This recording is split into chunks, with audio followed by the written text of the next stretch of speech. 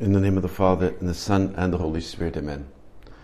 My Lord and my God, I firmly believe that you are here, that you see me, that you hear me. I adore you with profound reverence. I ask your pardon for my sins, and the grace to make this time of prayer fruitful. My Immaculate Mother, Saint Joseph, my Father and Lord, my guardian angel, intercede for me. Today's Gospel, the Lord is in a position of intimacy now with his disciples. He knows that the Passion is coming, and he is describing now in detail the effects of his commandments, of what happens when they are truly faithful to him, to the mission that he has entrusted to them. And this is where he promises the Holy Spirit. If you love me, you will keep my commandments. I shall ask the Father, and he will give you another advocate to be with you forever, the Spirit of truth, whom the world can never receive, since it neither sees nor knows him. But you know him, because he is with you. He is in you. I will not leave you orphans, and I will come back to you. It's a beautiful promise of the Holy Spirit, another advocate, another one that will be together with them. The purpose of their lives now has clearly changed. He will leave them, but not leave them orphaned. He will leave them because he has given them a new mission. But it's not a mission that they will accomplish alone. They will not do so in an isolated fashion, without help, without a tutor, without guidance. He will give them the Spirit of truth. It's a powerful statement that they will receive this Spirit that will guide them in truth, which means that they will have a lot of confidence that they will speak the truth, not because of themselves, not because they're somehow brilliant or more courageous, but because the Spirit of truth will guide them. It will reside in them, not just by knowledge, but also in the way they behave, the way they live. The Holy Spirit will guide them. Second person of the Blessed Trinity. And that's ultimately what will make them bear fruit. That ultimately is the reason that the Church will grow, that the number of those becoming Christians will multiply exponentially after the day of Pentecost. And it's good to make that distinction between what it means to be productive in life, to be successful, and being fruitful in life. It was Henry Nouwen, this famous Canadian author, who had become very successful. He had taught at Harvard. He had taught in different universities in the States. He was a very productive author. He had written very much. He had become quite well known, had a lot of prestige. But towards the end of his life, he decided to come back to Toronto and to work with people who were mentally handicapped, to work among people who really had just no real abilities. He had worked like 20 years in Harvard, the most prestigious university you could think of practically. And he was kind of like in an ivory tower. And he goes into the humble world of mental illness. And there he saw the difference between having lived with people in the productive world the people of publishing, the people of research, in some ways the people that make our life better today. These are the people who study how to make iPhones. These are the people who, in the long run, have an effect on how we live. They are very productive. And they get the salaries to recognize that productivity. Is this a bad productivity? No, it's a good one. We need these things that they produce with their intellectual endeavors, with their research. He saw all those, and he was in some ways part of that. But now he was with what one might call the fruitful world. This is what he said, writing about this in a book that he wrote. He said, living with handicapped people, I realized how success-oriented I am. Living with men and women who cannot compete in worlds of business, industry, sports, or academics, but for whom dressing, walking, speaking, eating, drinking, and simply playing are the main accomplishments. This is extremely frustrating to me. I may have come to the theoretical insight that being is more important than doing. But when asked to be just with people who can do very little, I realized how far I am the realization of that insight.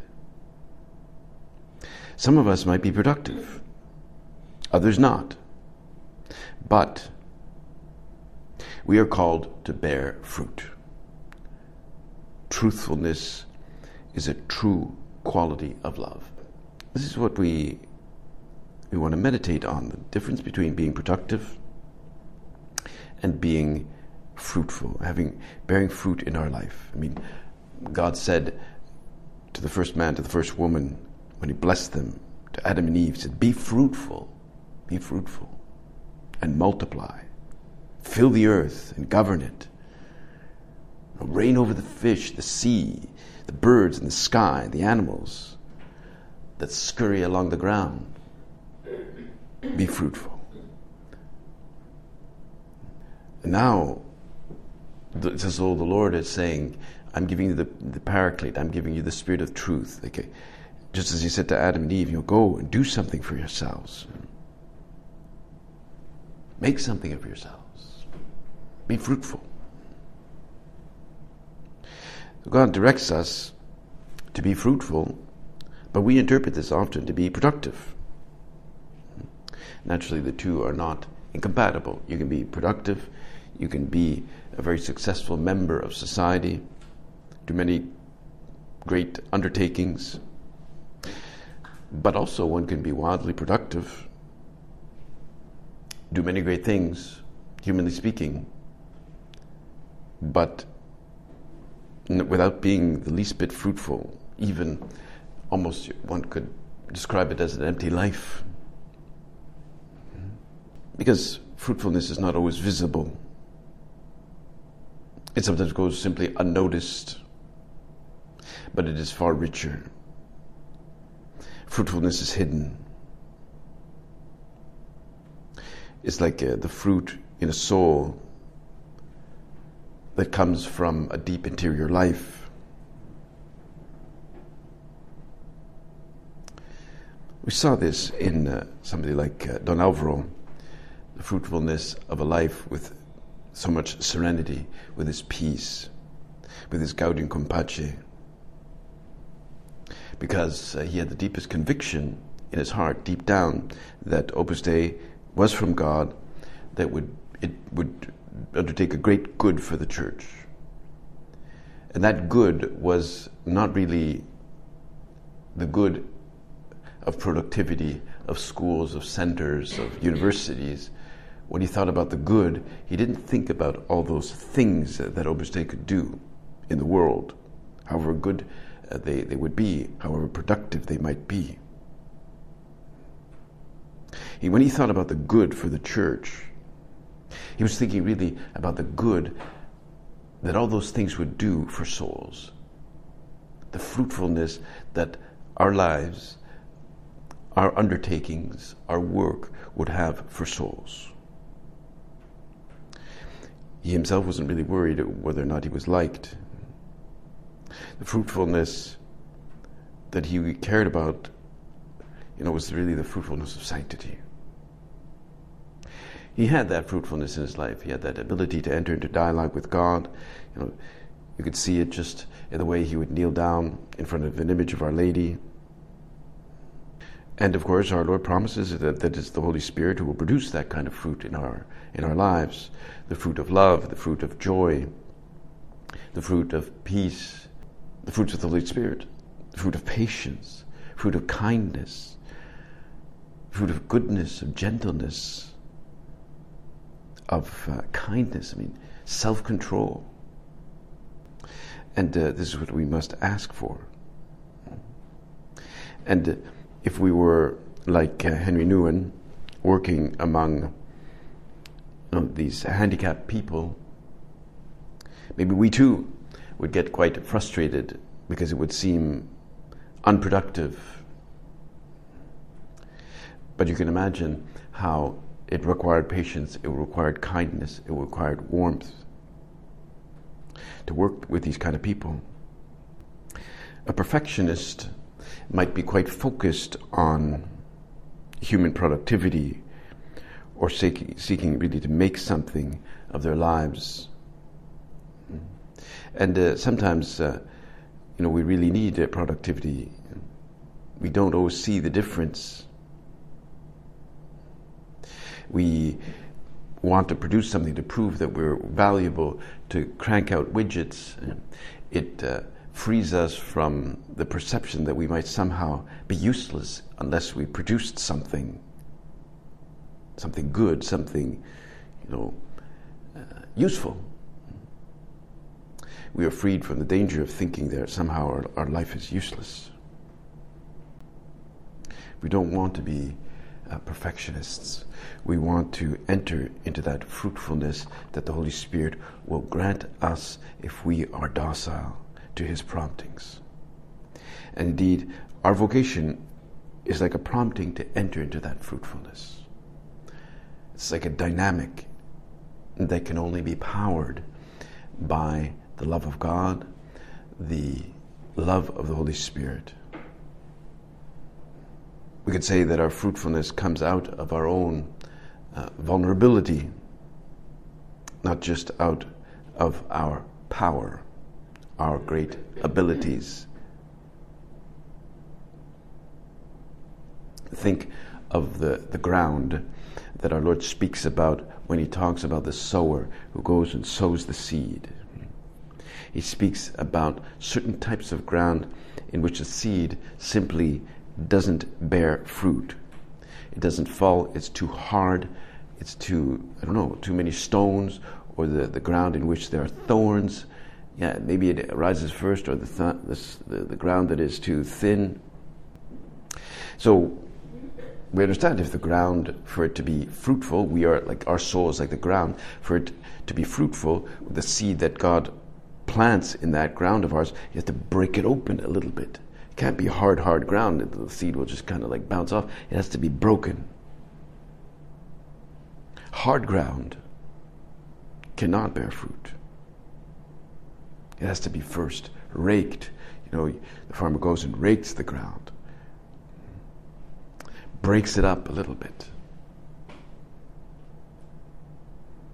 And the mystery is that our weaknesses, our vulnerabilities, sometimes our illness, sometimes our weaknesses, are many ways of dying to ourselves, are ways for us to get in touch with our own vulnerabilities so that we can bear fruit.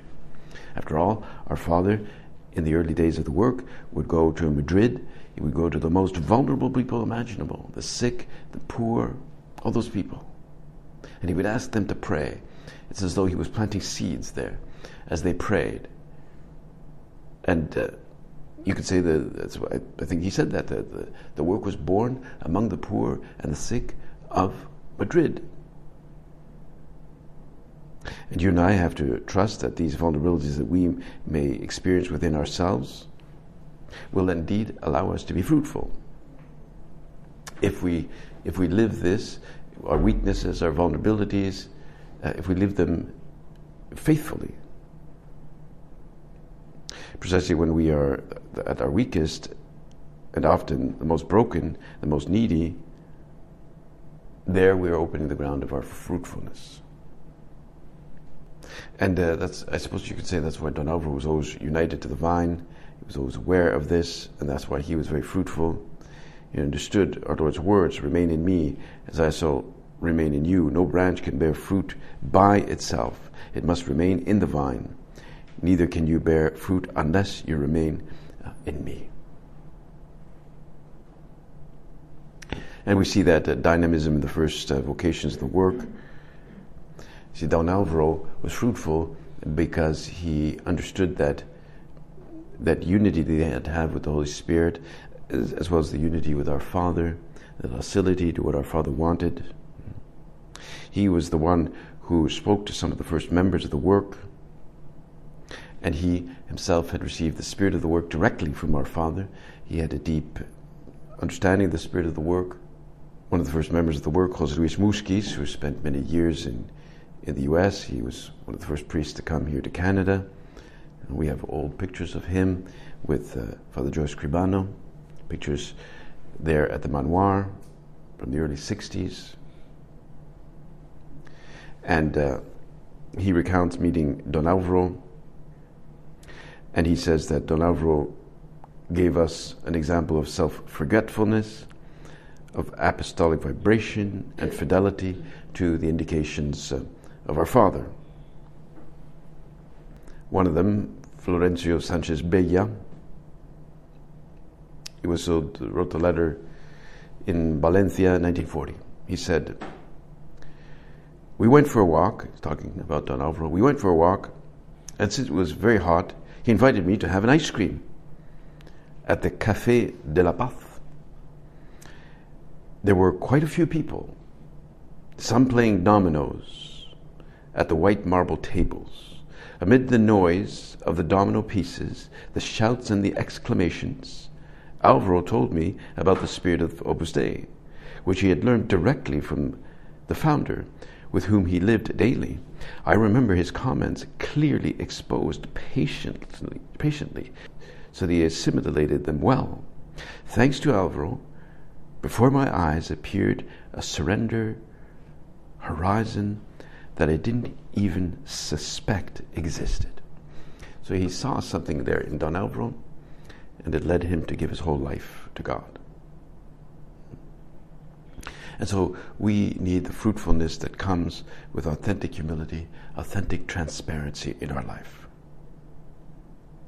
And you'll remember that at the end of the war, our Father was invited by many Spanish bishops. They asked him to preach spiritual retreats to priests, to seminarians in their diocese. Our Father had that reputation of being a good preacher. Dioceses like that, bishops, would often have recourse to religious priests. Diocesan priests or secular priests never did that because it wasn't their thing. They just didn't do it. But our Father was unique in that sense, that he was a secular priest, yet he knew how to do spiritual direction. He knew how to give retreats. This was quite unique. That on the one hand, he was on the same footing as fellow priests, but he had that ability. So that meant that our Father had to travel quite frequently. He had to go to different dioceses. In the old systems, they didn't have many highways in those days. He had to go by train. Those days, people didn't travel by car. Maybe just a little bit here and there, but to go from one city to the next, there was just like dirt roads. It wasn't done. And he says that during the academic year of 1939-1940, our Father spent more than 100 days outside of Madrid, and the number rose to 140 the following year. In addition, since June 1940, he multiplied his visits to the Spanish bishops in order to make them know the work. And yet, Don Alvaro didn't decide things on his own, by himself. People would consult him, and he would say, okay, I'll let you know, just let me ask the Father. He was very humble. Plus, he was the administrator of the work. He handled finances. In 1941, he opened over 5 centers in Madrid and then in 3 other cities. And Don Alvaro had to follow up on all that stuff. He ran out of money. There was no money in the bank. And as a consequence of that lack of money, the students who lived in the residence got cold. There was no heating. They couldn't fix the furnace. They showed that aspect of vulnerability. With time, the centers were gradually furnished. There were others who collaborated with their own decoration. And bit by bit, they went to flea markets. They found cheap furniture, stuff to decorate the center. So they had their ability to be productive there too. But Don Alvaro always had a deep sense of optimism, a youthful spirit. In 1994, which was his last birthday, March 11th, 1994, it wasn't, I don't know if it was his last meditation, but at the same time, since it was his birthday, he was kind of in a spirit of thanksgiving for his life. He didn't know that in a few days he would pass away. Thank you, Lord. Forgive me for all the times I have failed to respond as I should, and help me more. And you, my daughters, pray that I may learn to fill up the gaps in my life by putting a lot of love in everything. Today, in addition to working in myself a sincere and joyful contrition, I resolve to say with more zest than ever, Nunc cepi, which was our Father's motto, Nunc cepi. Yes, right now, I shall begin again, with God's help, to travel along the path of holiness, the path which leads me to love, with a new liveliness which your prayers will gain for me. Don't leave me alone. I need you all, each and every one of you. I need your loyalty, your fidelity to your vocation. I need your constant prayer. I need your work, well completed and done with love. I need you to bring me more daughters and more sons, more vocations, more perseverance as a result of your ceaseless apostolate. And that's really all about having a fruitful life. He said, at the end of this meditation, he said, in conclusion, I say this. In my heart, thanks to God and to the intercession of our Father, the fire of love is burning vigorously. For this reason, I feel very young, and I really am. I also feel, with a holy pride, very much a child of our founder. And I want all of you to feel the same.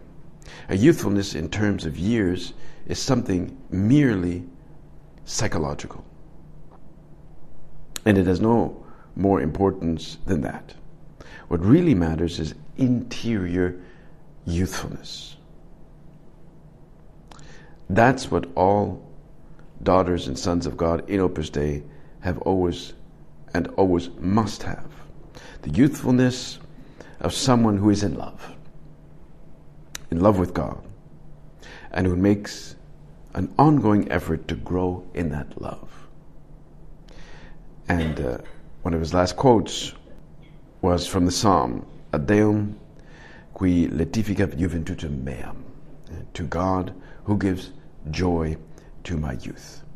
That's one of the phrases that the priest used to say as he went up to the altar at Mass, as he stood at the foot of the altar the priest, in the rubrics, it was said, Intruibo ad altarem Dei. I go up to the altar of God. Ad Deum qui laetificat juventutem meam. To the God who gives joy to my youth. And that joy is that fruit of the Holy Spirit that we ask for. It includes gaudium, compace, and is the fruit that the Holy Spirit will give us, that the Holy Spirit gave to the apostles. We can say that often as an aspiration. Ad Deum qui laetificat juventutem meam is the kind of fruit that is distinct from that productivity that we sometimes expect. I thank you, my God, for the good resolutions, affections, and inspirations you've communicated to me in this meditation. I ask you to put them into effect. My Immaculate Mother, Saint Joseph, my Father and Lord, my guardian angel, intercede for me.